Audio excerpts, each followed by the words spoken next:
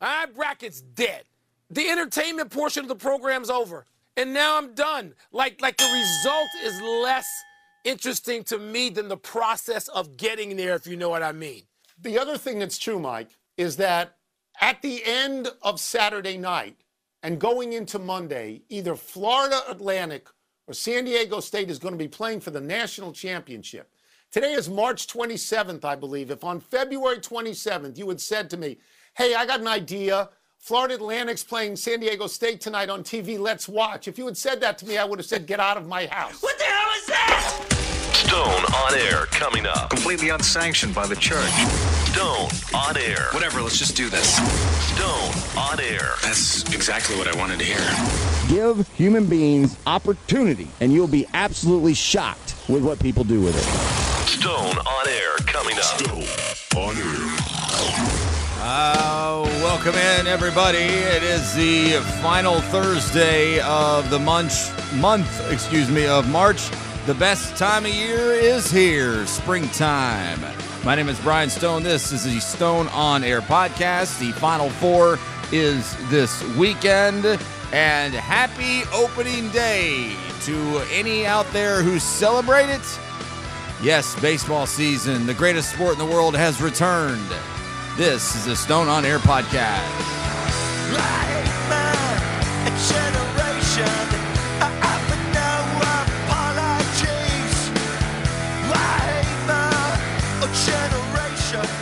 This is a supposed for-profit venture. I've been saying that I'm looking at my wrist as if there were a watch there, tapping it and saying, oh my God, it's been 8 years that I've been doing this show as a standalone podcast. It once originated as a radio show. Later on, it became a radio show again, and then that radio show went away, and then back to the standalone podcast. But it has been going for quite some time, and happy to have you on board for another installment each and every Thursday, the somewhat midweek download destination for thousands in the city of Chattanooga and surrounding areas. Coming up on today's show, I'll knock it out real quick on the front end, give you an idea what's going on, and I got several things I want to jump into here during the open, mostly local related stuff. In the second segment of the show, yes, I have to go down the road of the shootings, guns, and all these things, and I kind of looked back on the 8 years of the podcast and started looking back at some of the other times coming out of a story like that and how I reacted and which direction I went, and kind of formulated an idea for a segment. It might be something you've heard before. It might be completely different, but that'll be the second segment of the show. The final segment of the show will be installment 2, chapter 2 of Stories Maybe I Shouldn't Tell. After 3 weeks of inpatient and 1 outpatient week in rehab for my addiction to alcohol, I am giving you a story at the end of each show, and I've jumbled them up. I was going to do a different one this week. I don't know that I'll actually even get to all of the 10 chapters. That might be a little overkill. But since it is NCAA tournament time, and this story was written at the very beginning of the NCAA tournament in real time while I was in rehab, I'm going to go with this week, chapter 2, and the basketball diaries. So that'll be in the final segment of the show, and I'll set it up when we get there. I'll give you 3 pieces of audio, basically the portion of the open that is I scroll through TikTok so you don't have to. Government, if you take it away from me, I will fight you. I will punch you in the face. I'll get you the worst idea, the realest thing, and the coolest thing all coming up here. I'll get those to you in about 10 minutes from right now. So to get things started, 39 days now, today on the 30th of March, 39 days dry. And just like the lyrics from Jason Isbell's song, it's getting easier, but it never gets easy. As I sit here with my vape pen, yes, I'm still smoking somewhat, trying to get that kicked with the vape. I don't know if that's a good move or not, but one step at a time here. And my sparkling water loaded with an obnoxious amount of lime juice, and that's just going to have to be the placebo that I continue to have each day and night. But 39 days, I feel pretty good about it. Energy level is coming back to a certain degree. Still a little lower than it used to be, but life is good and the struggle is real. But I'm happy to be here sober, talking to you, the fine listener of this podcast. So I will start things off by saying I am pretty excited about this. Friend of mine, friend of many in the city, local musician Ryan Oyer hosts a show on 88.1 WUTC. I've been critical of this radio station in the past, but generally speaking, I still listen to it pretty regularly and happy to be his guest on his Britpop and Beyond show coming up sometime in the near future. Hopefully that doesn't get axed by management over there. I guess it's entirely possible that it might. But we discussed it the other day, and I put together my playlist for the hour of 1990s British rock and roll, pop, whatever you want to call it. What would that be? Maybe the third British invasion. If I guess you got the original one, then you got one in the 80s, and I would consider there to be somewhat of an invasion of the 1990s. But maybe that's just me speaking as an ignorant child of the 1990s. So when that's going to be closer to being a thing, I will let you know all about it. Two more things here I want to spend a few minutes on. Dave Weinthal passed recently. More on that here in a few minutes. First, let's start with more fun and uplifting conversation. The day-to-day schedule has been released for Riverbend this week, just a couple of days ago. And for my life of being in this somewhat media of Chattanooga and the southeast portion of Tennessee, Georgia, and Alabama, I am able to get credentialed for quite a few things. Sometimes I get turned away. Usually I don't. It's been more difficult as the media outlets have dropped off from my resume at the current time, and really the only regular thing I have going is this podcast, but it gets more and more listeners as the years go on, and I think that is beginning to finally be respected by outlets here locally. I used to say I could get free tickets and credentials to Bonnaroo easier than I could Riverbend once upon a time, which seemed bizarre to me. But I got the email with the approval of credentials for Riverbend, and every time I get that email, the excitement never goes away.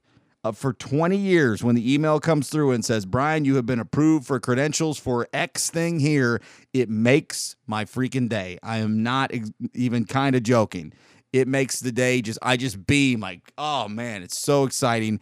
And at that exact moment, roughly that day, I think it was the same day, the day-to-day Nightfall Riverbend lineup was released. I will do a comprehensive show on this coming up in sometime in May, a couple weeks leading up to the festival, where I'll dig deep into a lot of the artists. But I'll just take a quick look at it right now. Friday, Jerry Harrison from the Talking Heads and Adrian Belew will be doing lots of Talking Heads music, from what I'm to understand. I don't go very deep with the Talking Heads. Hate to say it, not even really that big a fan. But I'll be there at the Bud Light stage at 6 o'clock on Friday, June 2nd. Amos Lee, Coin, and Strung Like a Horse will round out the night for me. It is borderline criminal that Coin and Strung Like a Horse are going to be overlapping, and it is equally somewhat criminal that Strung Like a Horse is on that damn Chevy stage again. Sorry, Riverbend guys and gals. Love you to death. Can't wait for the fest. I'm a big advocate these days. Strung needs to be on the Bud Light stage, and if they're not, it should not be overlapping with a band that's somewhat in the same genre. Not really, but if you like Strung, you're going to like Coin. If you like Coin, you're going to like Strung. So that's kind of sucks, but hey, it's a festival. Those kinds of things happen. On Saturday, June 3rd, we'll get the Afternooners, a great local band playing early on the Chevy stage at 3:15. Amanda Shires, speaking of Jason Isbell from earlier, that is his wife, I should say. Big Boy at 5:15, and then the big buzz of the summer here in Chattanooga is going to be Goose. If you're not familiar, take my word for it. If you like jam music at all, listen to it. You'll like it. It's not a great name of a band, Goose, but once upon a time, I'm sure someone said the name Fish sounded stupid too. These guys are the real deal. They've got an hour and a half, 7:30 to 9 o'clock set. That'd be a perfect way to get into to Dusk and Nathaniel Rateliff and the Night Sweats at 9:15 to 10:45 on the Coke stage on Saturday the 3rd. And then for the final night of Riverbend, June 4th. This really is layered out very well. I'll be there all 3 nights. Last year, I only went Saturday and Sunday and still thought it was one of the better festivals I've been to in the last couple of years. This one's layered well all weekend.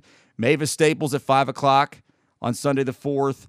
One of my favorite bands, Blackberry Smoke. They only have an hour set, which kind of sucks. I wish I had an hour and a half, but that's fine. They'll be on the Coke stage at 6:15. Les Claypool does have the hour and a half set on the Bud Light stage at 7:30 with the Fearless Flying Frog Brigade. And then wrapping things up in New Orleans Bayou fashion, Trombone Shorty and the Orleans Avenue, 9:15 to 10:45. That daily schedule is out. If you need to take a look at it, go to riverbendfestival.com. $130 is all it's going to cost. But, of course, you still got the haters, still got the people who just don't ever get it. And the good news is these are the people we're not going to have around very often. This is just one I pulled off a thread from a guy named Joe McKeel, to be exact. Wow, a lineup close to a full summer of Nightfall in one weekend. Or maybe who would play and barely fill the Memorial Auditorium main room. And you want $130 for that week lineup? 40 years? It was a good run, friends of the festival. Gone are the days of Hank Jr., Willie Nelson, Earth, Wind, and Fire, Widespread Panic, Goo Goo Dolls. You took 1 week, chopped it into 2 days, then tripled the cost. Guess you got to make up for those lost concession sales revenues somehow. As Uncle Jed would say, it's just pitiful.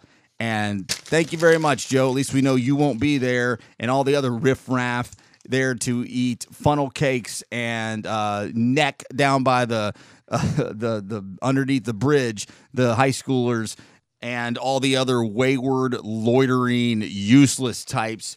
Just another confirmation that we won't have to deal with that kind of nonsense. No, there will be no Hank Jr., Willie Nelson, or Earth, Wind, and Fire, or Goo Goo Dolls. I'm surprised you even knew who Widespread Panic was enough to add that to the list. And before I get to these audio pieces, because I want to spend a couple minutes on one of them, it's pretty funny. This is not funny at all. Passed the other day, Dave Weinthal, longtime print media guy here, photographer in town. I actually knew him somewhat. I wouldn't call him a real close friend, but certainly a well-acquaintanced colleague, and he had reached out to me at one point. I'll come back to that in a minute. For those who are unfamiliar, he was the publisher of the Enigma magazine. Now, there was a lot of things to be critical of that publication, mainly the fact that the spell check was just never a thing on this publication. It became a joke that was funny for a minute, and then it wasn't funny anymore, and then eventually it was kind of like, but for real, like, are you ever going to have a spell check on this thing? But he put this thing out. It was originally called Brevis, I believe, Brevis or Brevis, when I was, a teenager, 15, 16 years old, and then it was the Enigma. And I might be wrong on that. Maybe Brevis was something else that somebody else did. But I grew up on that concert calendar in the middle of that publication. Every week, no matter where I was, I'd be out with my dad if it was before I was 18, or, over the age of 18, 19, 20, and all that, when I was 15, 16, 17, and it would be at the bars or the restaurants we would go to, and I would go through and I would highlight all the shows for the year that I wanted to go to. It was one of the most comprehensive concert calendars you were going to get in a day and age when finding things online wasn't a thing yet. And if it was a thing, it wasn't an easy thing, and it sure as hell wasn't comprehensive. And everything from many of the different writers, I'm not going to even begin to remember everybody who contributed to it, but Wally Wachowski had Gravy Stains there for years. Jim Sells comes to mind. Mark Northern might be another one. If I'm getting some names mixed up, I probably should have written this stuff down and done a little bit more research on it. But it doesn't matter. The focus here is on Dave and what he did with this paper. And I mean, I wanted to be on the cover of that thing so bad. I got a mention or two in it occasionally. Even the rumor mill was fun in the back of it, even though it was pretty much just a bunch of made-up stuff.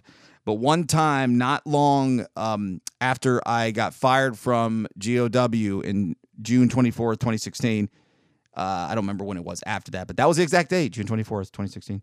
He reached out to me and we met up at Camp House for a cup of coffee. I don't really remember exactly why, and maybe I'm remembering it wrong. Maybe I reached out to him. I don't remember that. I think he reached out to me because unsolicited, he gave me ad space in the Enigma magazine for the podcast. It was just a logo with a little fine print below it.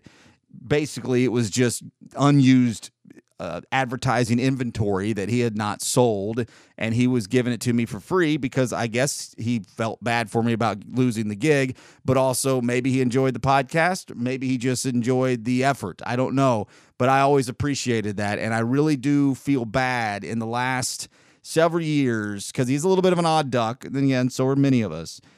If I saw him in public, he was usually out shooting, nightfall or whatever else it was.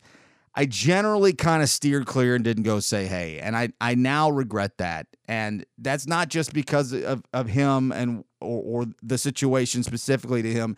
I generally try to kind of steer clear when I'm in those settings. I don't really like getting stuck in a bunch of small talk.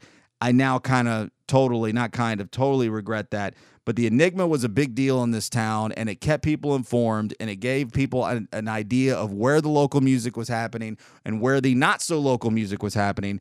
And for me, I didn't know what was going to be happening anywhere in the Southeast if it were not for that publication for many, many, many years. So Dave Weinthal did some really good work here locally media, and he will be very, very missed. I'm running late. Let's get to these 3 pieces of audio. We'll start off with this one's real short, so this is good. I've always wondered this, and I've thought about it over the years many, many times. This is today's worst idea, how recorded songs end when on the record, and I've asked this a million times, today's worst idea. Who was it that came up with the idea of song on an album just fading out at the end instead of officially ending? Like you don't do it live. You don't go like, and it's true. Like, you don't do that. Like, no one says, hey, I really want a song to end the way it feels when you leave the room while the song's still going on. I've always wondered that. Why do they fade the song out oftentimes on the record?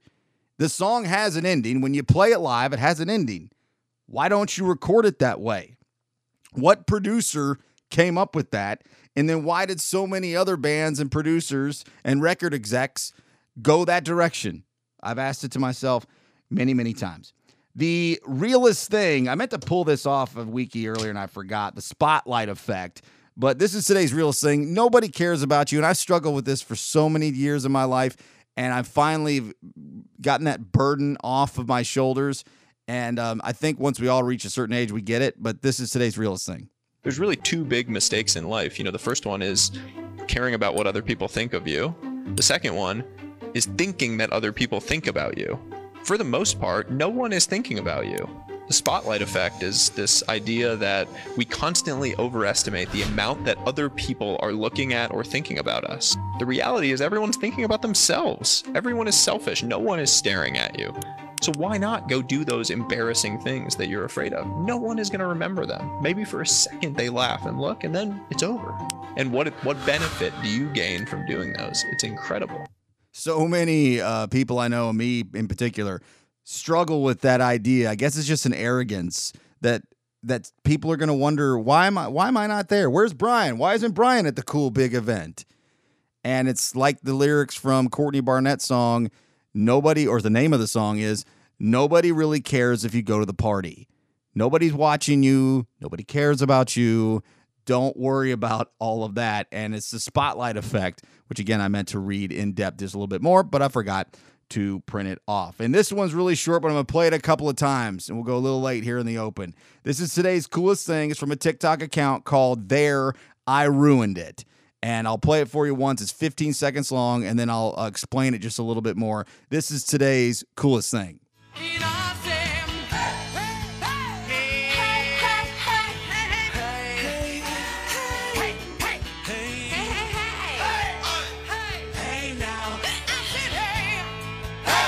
That's so cool. It's like 14 seconds long, and all the haze that are added into this, and it shows it on the screen through the audio tracks and the multi-track and how it's layered out. I wish I would have come up with this idea and done it on my own, even though it would have been tireless work for just 15 seconds. You'll hear Hayes from the Lumineers, Pharrell, Queen, Hank Williams Jr., Katy Perry, Led Zeppelin, Nirvana, Jimmy Eat World, Outkast, Train, Little John, Beatles, Taylor Swift, Pink Floyd, The Ramones, The Pixies, Smash Mouth, and Lady Gaga.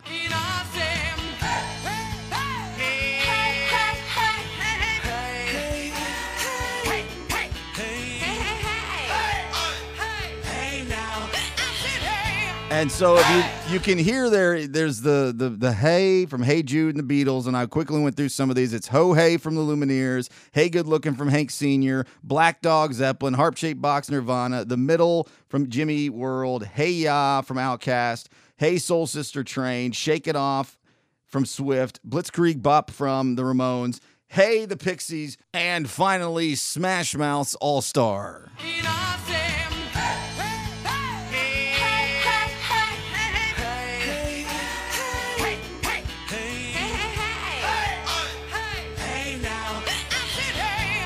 All right, the fun and games are over for a few minutes anyway. Coming up next, really, what is there left to say?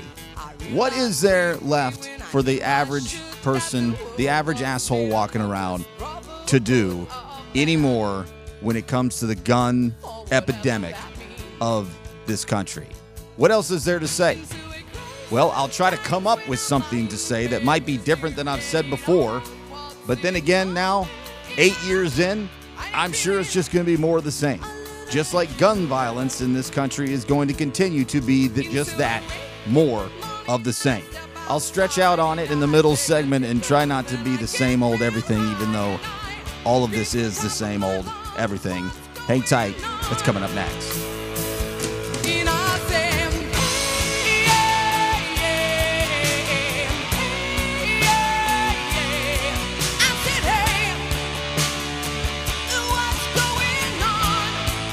Now more Stone on Air. It's about to get all stupid up in here. StoneOnAir.com. The right wants strict rules for everything, from what teachers can teach to who can read to children to what color mermaids are. But when it comes to just fucking filling out paperwork to get a gun, too far. But inconvenience is not the same as infringement. And your fear of some dystopian authoritarian future is making it impossible for the rest of us to make life better in our dystopian present. That was Jon Stewart. I just sometimes wish he would try to not be funny because he's smarter than he is humorous. He can be funny too. It's just like Bill Maher. Sometimes I don't need you to be funny. I need you to just make the great points that you make and leave out the dumb jokes. There's Leonard Skinner, of course. Doesn't even begin to look like the caricature that's been that erroneously fake band for the last 20 years. Back in the day, they were singing about these things then in the 1970s. What's a gun good for? Absolutely goddamn nothing.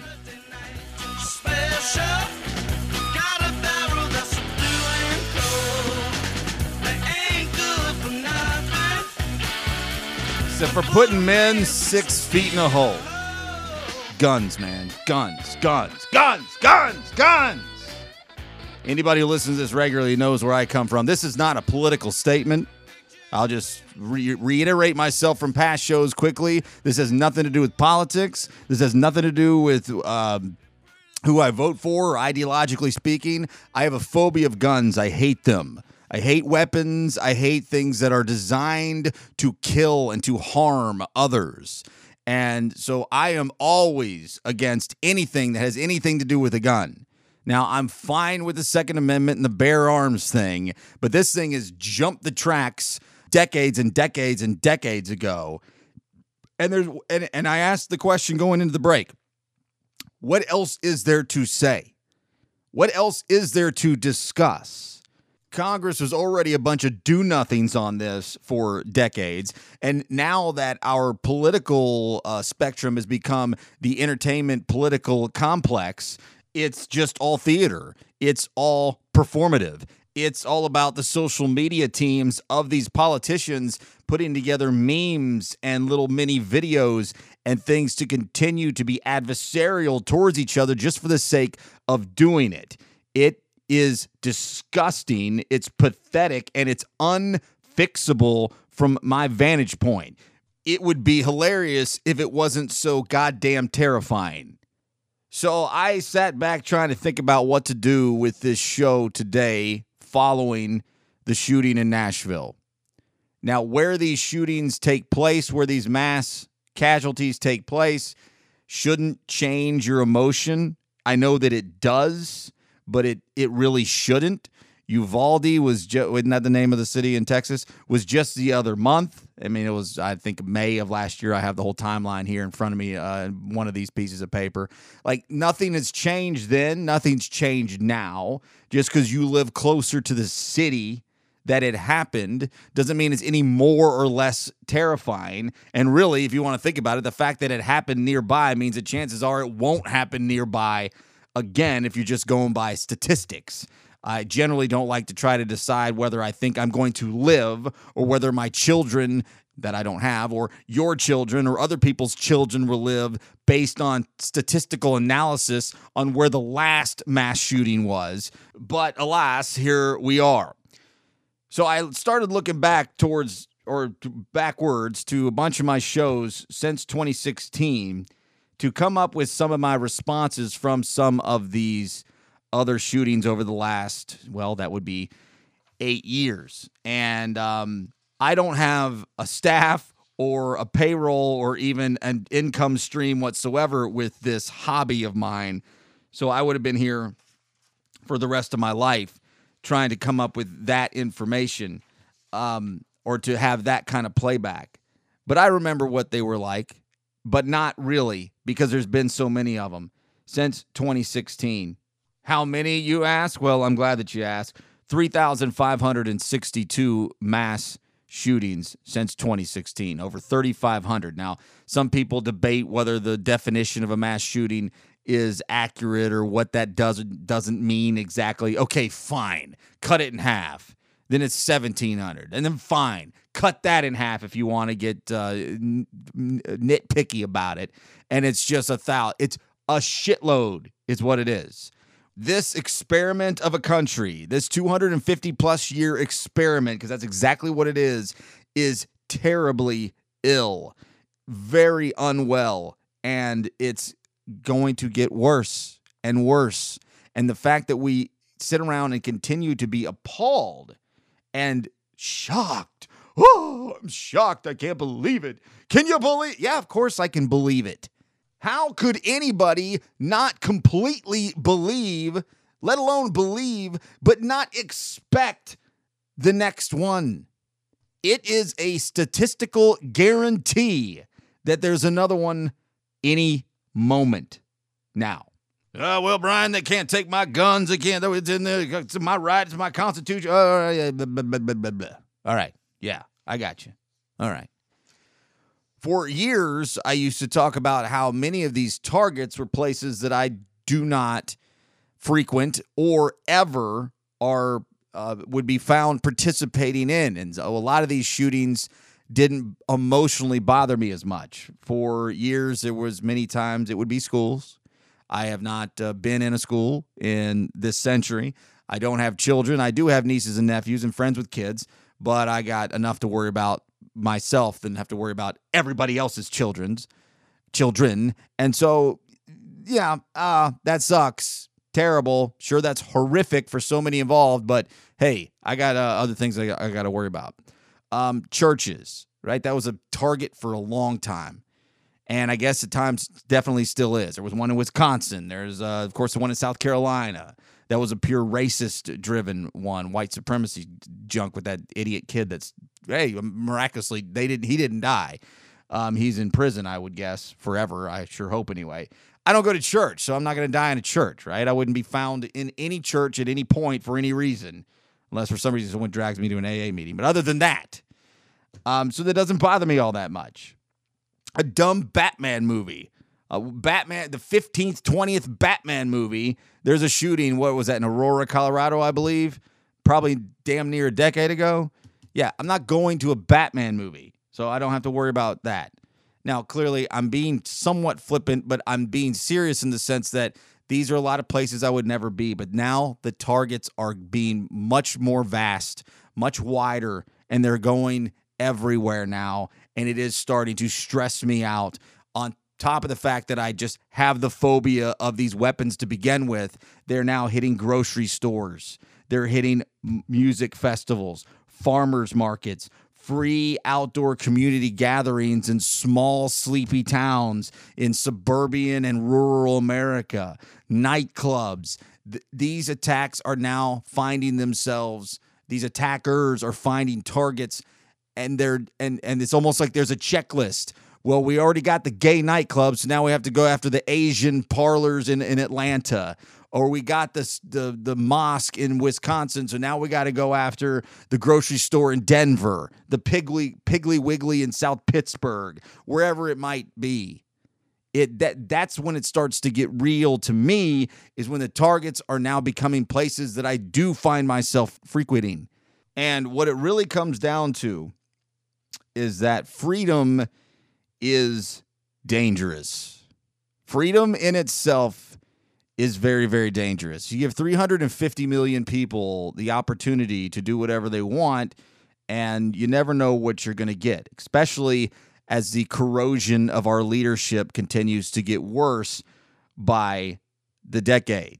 The front of the show in the open, the intro, that's from some radio show I did years ago.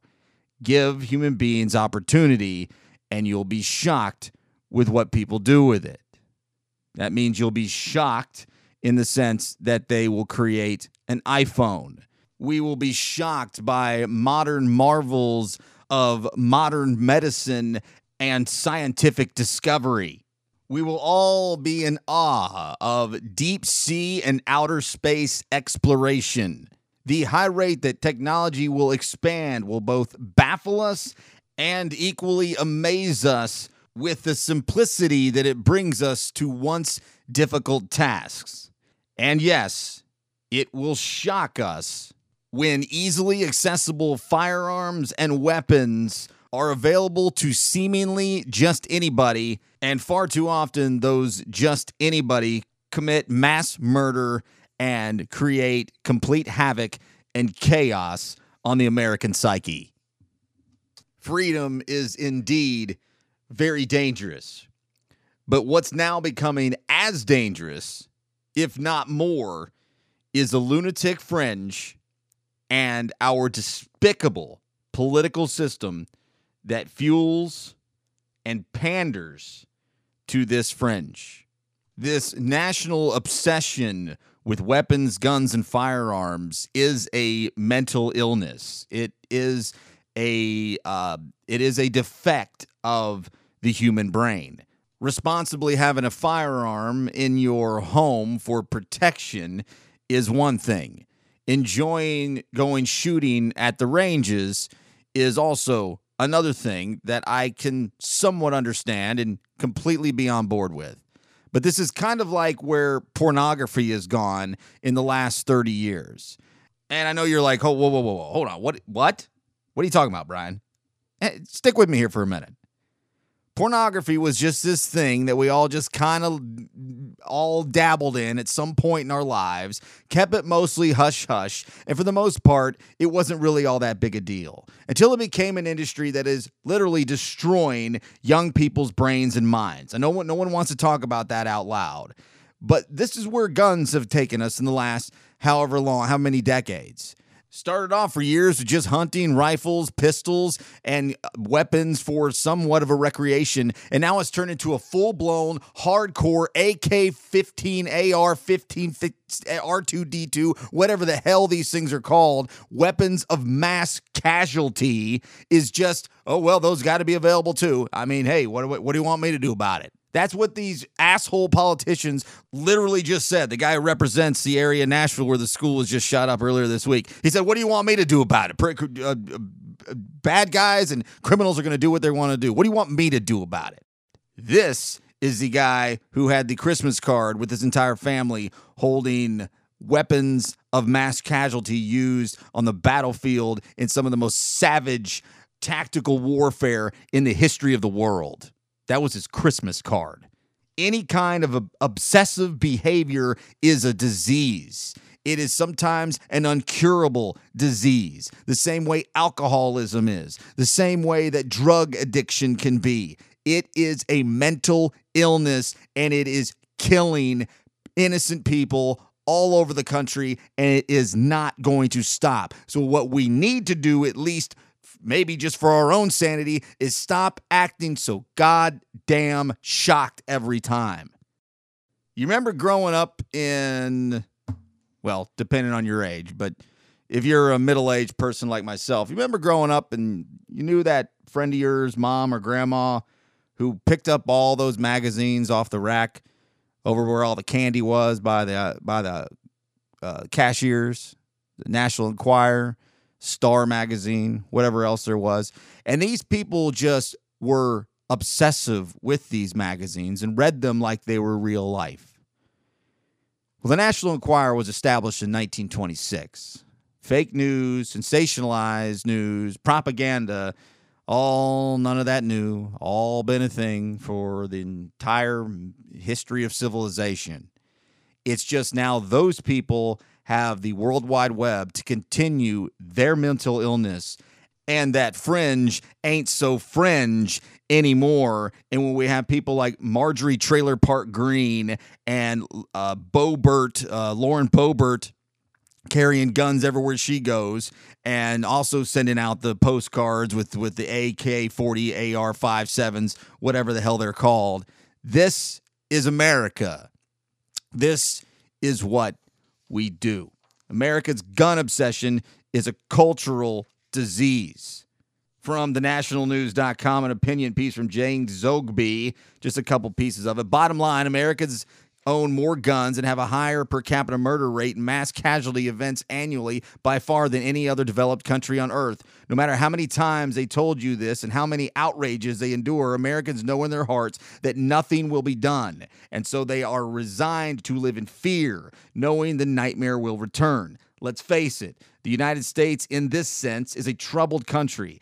Its debate on gun violence can best be described as pathetic. Republicans and some Democrats, fearful of getting in the crosshairs of the gun lobby, refuse to take any action. They refuse to allow even limited controls on guns, arguing that the unfettered right to own weapons is sacred. The solution to gun violence, they argue, is more guns. From cradle to grave, Americans are fed the steady diet of guns and violence. From cartoons, westerns, or cop shows to video games and Quentin Tarantino's bullet and blood fests. Guns and shooting and killing are ingrained into America's deep culture. Like homemade apple pie, guns have become part of what makes America a nation. For BBC.com, it feels like these incidents are becoming more frequent in the U.S. Well, that is because they are. While mass shootings often draw alarm, they make up a fraction of gun-related deaths. In 2020, mass shooting victims made up 1.1% of overall firearm deaths. Still, active shooter incidents have seen a sharp rise in recent years. 9 of the 10 deadliest mass shootings in the U.S. occurred since 2007.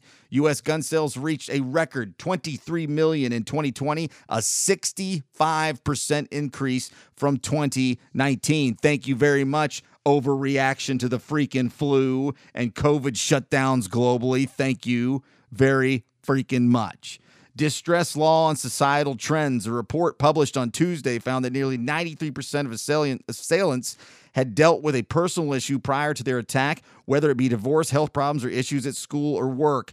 Toxic masculinity could factor in as well. Nearly all mass shooters, around 98%, are male. And all I see when I continue to Google search different bills, different states and their senates and what they're trying to push and what they're trying to pass, I just see more and more guns, not less. Tennessee lawmaker proposes bill that will allow teachers to conceal carry. Tennessee bill would allow law enforcement to carry guns while under the influence. It just goes on and on and on from there. Locally, a handful of quotes from leaders here in the city of Chattanooga and around the state of Tennessee. I'm not going to read them verbatim because I don't care what most of these assholes say, but I will just mention the ones that mention God a lot, and that is starting off with our guy, my guy, asshole Weston Womp, mayor of the county. My God, surround the children, parents, and teachers. Lord, we need you. Marsha Blackburn, senator out of here in the state. Please join us in prayer for those affected. Almost like he pulled it and lifted it from her statement. Chuck Fleischman, our congressman, says, please join us in praying for everyone affected by this tragedy. Marjorie Trailer Park Green says, my prayers are with victims and families at the Covenant School in Nashville. And Bill Lee says, please join us, that's the governor, in praying for the school. Yes, please pray. Pray and pray and pray and sit back and wait until the next mass shooting happens. I started all off somewhat real question, but maybe it's rhetorical. What am I supposed to do about this? What else are we supposed to say? What else is there to think? What else is... There is no action. There is no leadership. There is nothing but obsessive, mentally ill fringe who will never allow a gun regulation over their dead bodies, which they'll be lucky if they aren't dead bodies because of these stupid goddamn guns.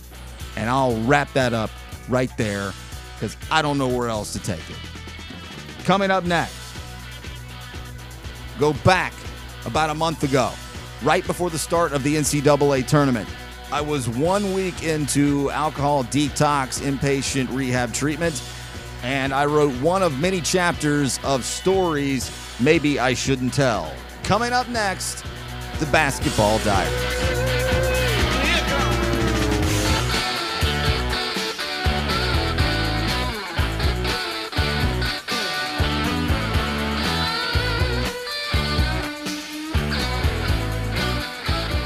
Back to more Stone on Air. That's exactly what I wanted to hear. StoneOnAir.com. Listen, I need you to help me out, all right? I need you to give me some money. Okay? Ma? Do you hear me, Ma? Yeah, I hear you. I can't help you. Okay, listen. What you gotta do is give me some money, okay? Jim, I can't do that. Why not? Mom, you know I'm not gonna do anything with it. I need to go out of town for a little while because I got into some trouble and I need some help with it. Okay, so you gotta give me some money, Mom. Mom, give me some fucking money, please! What are you doing? I'm your son! I don't have any. Mom, don't fuck around like this! Give me some money! No! Come on! Let me in the fucking door! That was from the Basketball Diaries flick in 1995, I believe. Leo DiCaprio. That dude's a hell of an actor, man. As a kid, as an adult, he might be odd in the sense that he never has a girlfriend over the age of like 24. But hey, good for him. This is Jim Carroll and his one song from his punk band, People Who Died.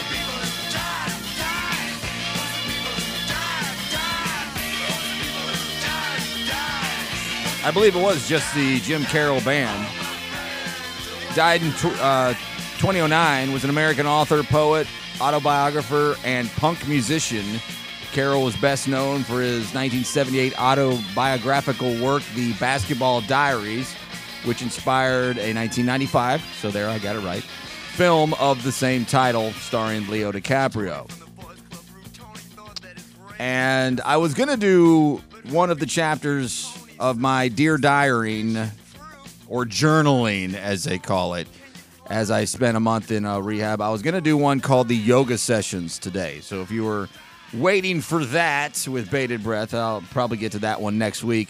I figured this one made more sense because, well, the NCAA tournament is about to come to a wrap this weekend, and I'm not a huge college basketball fan anymore like I used to be as a kid, but I do love the tournament for the one-and-done nature and for the upset and the Cinderella stories. It makes for really overall just the storylines. It is the sports tournament that creates the most storylines because people you would have never heard of, who nobody would have ever cared about for the rest of the history of anybody's lives, all of a sudden become front page stories of inspiration, generally speaking, and it's just a lot of fun. And anytime it's a do or die situation in sports, most of us who enjoy watching sporting events, we gravitate towards that. And while some are not exactly excited about this weekend's Final Four because it doesn't have a bunch of the top teams in it, this is the kind of thing this is what it's made for me. Florida Atlantic, San Diego State, and whoever the Miami, not as much of a Cinderella story, but certainly not a team you normally see there. So I figured what I would do was do this chapter of stories maybe I shouldn't tell while the NCAA tournament is coming to a close, as I wrote this story on, I believe it was March 6th. Yes, it was March 6th, just days before the NCAA tournament was to begin. Before I get to that, I'm bummed with myself that I didn't think about this while I was inside the treatment facility, is that once a week it's on the schedule that we're going to watch a quote-unquote recovery movie. And I guess it just depends on who you ask as to what a recovery movie actually is. And this will be another one of the chapters that I'll get to later on down the road. I had the table of contents pulled a second ago, and now I don't know where the hell it is, but it's called Beautiful Day, I believe is the name of that one, that will be a few weeks down the road. But one of the guys I was in with, one of my favorite dudes that I spent the most time chatting with when we were having to watch a recovery movie on a weekend, picked One Flew Over the Cuckoo's Nest. And that one flew, I guess, is that a pun intended, with the techs and the nurses and everybody involved at the facility. And we watched One Flew Over the Cuckoo's Nest as a recovery movie, as well as Steve Carell's Beautiful Boy, and then another one called 4 Good Days. And I actually thought the 4 Good Days was a pretty good flick. I thought this seems like a high-budget movie that would have hit the theaters potentially that I'd never heard of.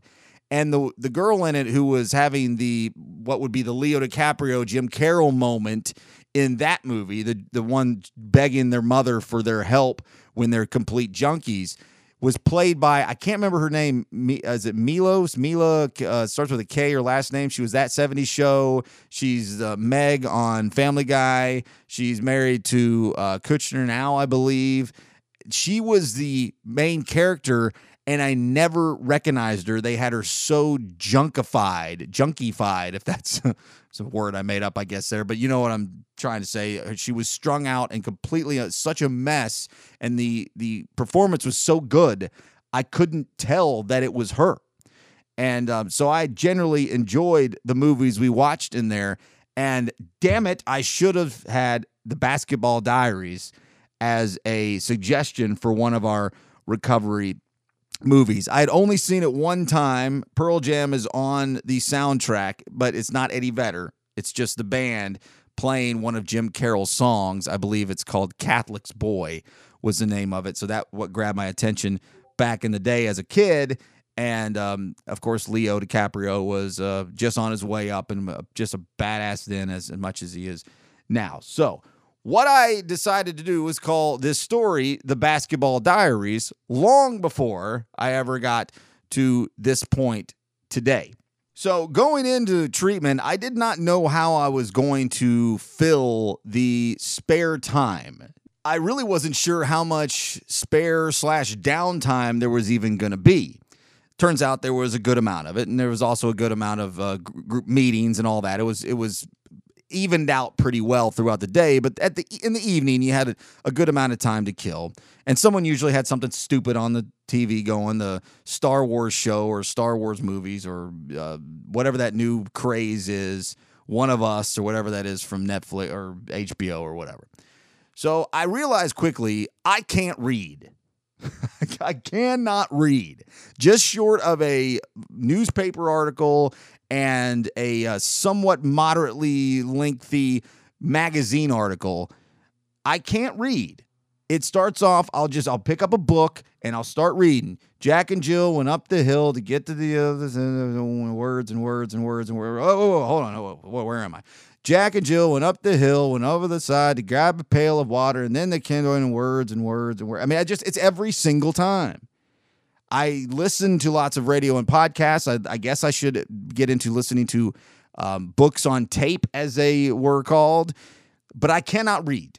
I cannot focus. My ADHD is beyond repair. And so what I realized what I needed to do was I should write. Now, I can't write well in the sense that if an MLA handbook, I might as well toss into an inferno and set it on fire. That's how poor my grammar and punctuation and writing skills are. But I know how to put thought to paper. And I know how to get to a point quickly. And this is just going back to blog days. I used to bang out blog entries all the time. You know, my English teacher would have been horrified by how terribly it was laid out, but the thoughts were still there. So I figured here's what I'm going to do is I'm just going to start journaling, dear diarying my days to give an idea of where I am at this exact moment. And this was March 6th, right after my first initial detox had been completed. And hopefully I don't fumble through this too much. It is 2.5 pages. Today's stories maybe I shouldn't tell is called The Basketball Diaries from March 6th. As I mentioned in last week's Chapter 1, travel therapy, quote unquote, is not available to anybody who is still on detox. That isn't just limited to AA and NA meetings. It ranges from group outings, adventure therapy, or just a simple trip to the YMCA, which after a week of detox, I was eligible for and quite frankly, only mildly interested in. We're only there for about an hour. And when I look at a gym, I know what to do with that. It's about as much as I know what to do with a Rubik's Cube. I mean, sure, it looks cool, but what the fuck am I supposed to do with it? So my first opportunity to go to the Y was Thursday, March 2nd. And I said, what the hell? I'll go shoot some hoops. After all, I used to be pretty good at basketball. Turns out playing ball is not at all like riding a bike. You can forget how to do it. I was absolutely horrendous. Airball after freaking airball. I mean, I was barely catching iron, for crying out loud. Luckily, for my pride, there were only some young children running around, and no real respectable adult had to witness this travesty of an amateur basketball shoot-around. As you heard last week in the Sunday news, the UTC men's Mocs made an improbable run to the Southern Conference Championship, which will air on ESPN on Monday night, March 6th. We have a community TV that is in use for casual viewing during specified times throughout the day, with the majority of that viewing time being in the evening and at night. I did a quick internal poll, if you will, a caucus of ayes. So if this were to come down to a vote to control the TV, I knew I had the numbers on my side. Luckily, it didn't come to that. After our Monday AM morning bell, I asked out loud to the group that if I promised not to ask for control over the TV again, could I have it for the game that night for a couple of 3 hours? I was quite delighted when the group, perhaps quietly, begrudgingly, easily agreed to this request. More on that in a few. Turns out that Monday afternoon was also my second opportunity to shoot hoops at the YMCA. Oftentimes, when I fail at something so spectacularly, I just give it up and quit. Well, with the excitement that I had with the Mocs being in the Southern Conference Final, and my deep belief that, quote, I can play basketball, damn it, I was pleased to get another chance. This time, I warmed up properly, ran some dribbling drills, and took some easy warm-up shots. It's almost as if preparation and practice actually helps. Now, while my shooting percentage was still abysmal, I was sinking some free throws and surprisingly hitting some threes. High school level to be sure, but shit, I'll take it. It felt quite incredible, really. Running around, sweating, while clanking bricks the majority of the time, I still managed several nothing but net shots. Exercise. What a concept. When I returned back from the Y, I realized I had an additional name tag added to the door of my room, meaning I had gotten a new roommate. Fuck! Was my first thought. Turned out to be as nearly perfect of a situation as I could have hoped for. There are new arrivals nearly every day, so I was getting a new roommate one way or another. More on this in a future stories maybe I shouldn't tell in the coming weeks. So as I mentioned, we had the Mox Furman game on that night after the final group meeting of the day. Now, make no mistake about it. I had no delusions the Mox would win this game. It's virtually unheard of for a college basketball team to win 4 games in 4 days to win a conference championship. It's happened before, but it's so seldom, it's a statistical improbability. But in the second half of the game, it was as close as 4 points with 5 minutes to play. The game wasn't really as close as the score indicated, and at no time did the momentum of the game ever feel like the Mox would win. But if just for today, me and five to six other guys, parenthetically, probably 3 of them not even from the Chattanooga area, me and 5 other guys watched Mox basketball on national television in a drug rehab facility like it was all of our favorite team and it was the biggest game of the year. Of course, the Mox lost, and the dream postseason run ended. Even with the loss, it was a great ending to a really nice day. There was no punk music, no mentions of Jim Carroll, and certainly no appearances by Leonardo DiCaprio. But just for today, this is my basketball diary. Written the 2 days before the NCAA tournament began, which concludes this weekend. So after I realized that I no longer know how to read, and also came to the realization that listening to music just for fun isn't really a thing for me anymore. And I kind of already knew that, but this situation kind of confirmed it. Now, I love music. I love listening to music, but not just as the only thing. It's got to be an accompanied thing to something else. While working in the yard, cutting the grass, if I were to be a workout gym type, those kinds of things, that's where music really comes in handy. Just wanting to sit around and listen to music just because there's nothing else to do is still rather boring to me unless I'm high, which in there I'm not.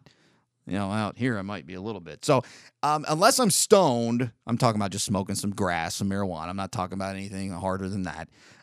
Listening to music really isn't much of a pastime for me, but writing turned out to be something that was pretty therapeutic in a lot of ways for me. And I am happy to share them with you here on the Stone on Air podcast. 39 days in, I'll be heading to another meeting tonight, the weekly one at my facility. I'm going to go against their suggestion to go to random different meetings to diversify my AA meeting portfolio, if you will. It's not for me. I've decided it's not going to happen. I'm not going to get a sponsor because if you're not going to follow the 12 steps and the 12 traditions and all the ad nauseum stuff, and you're not going to hold hands and sing Kumbaya, and you're not going to chant serenity prayers, then there's no reason to get a sponsor. There's no reason to waste somebody's time if you're not going to follow the rules, for lack of a better way of referencing it. And it really is a lifestyle-based thing. And my lifestyle is not going to be frequenting AA or NA or any kind of substance abuse recovery meetings. It's just not going to be something I do. I've decided that now. Maybe later on down the line I'll change my mind, but I've got a lot of fun things lined up for this year. I feel good about it. I feel good about myself. I have a lot of confidence. My health has improved. I feel really good. Again, I'll quote the Isbell song. It gets easier, but it never is going to be easy. So for now, I'll go to the meetings every Thursday, say hello to the people I know, maybe speak out loud if something's on my mind, and then go from there. And really, another form of a therapeutic nature of something to do is this very podcast itself. It's my hobby. It's my pastime. I spend more time on this a week than I spend on anything else. Maybe if I focused on other things a little bit more, I'd have some more success in other areas. But that's where I'm at right now. And I'm more clear-headed. The brain fog is gone. And I'm ready to tackle the world, baby. All right, maybe I'm not quite that emphatic. But I think that's a good place to put the wraps on the show today. A little bit of a roller coaster. Got into a little bit of a mood there in the middle. Rest in peace, Dave Weinthal. And my days of reading the Enigma are days I will cherish for the rest of my life. And while there was plenty of flaws with that publication, he did a lot of good things for a lot of people's career here locally. And it was sad to hear that, but also enjoyed reminiscing and thinking back to those days of alt weeklies, man. Those rags, my favorite thing. One of my media dreams as a young person was radio and print. I wanted my own zine, as they would call it. I wanted an alt weekly. I wanted to be if not, I knew I would never be an editor or publisher of one, but I wanted to be a contributor. And it never happened. I did get opportunities. I did have opportunities to do it. I just never took that step in that direction for whatever reason. But I said the show's over, so let me go ahead and end it.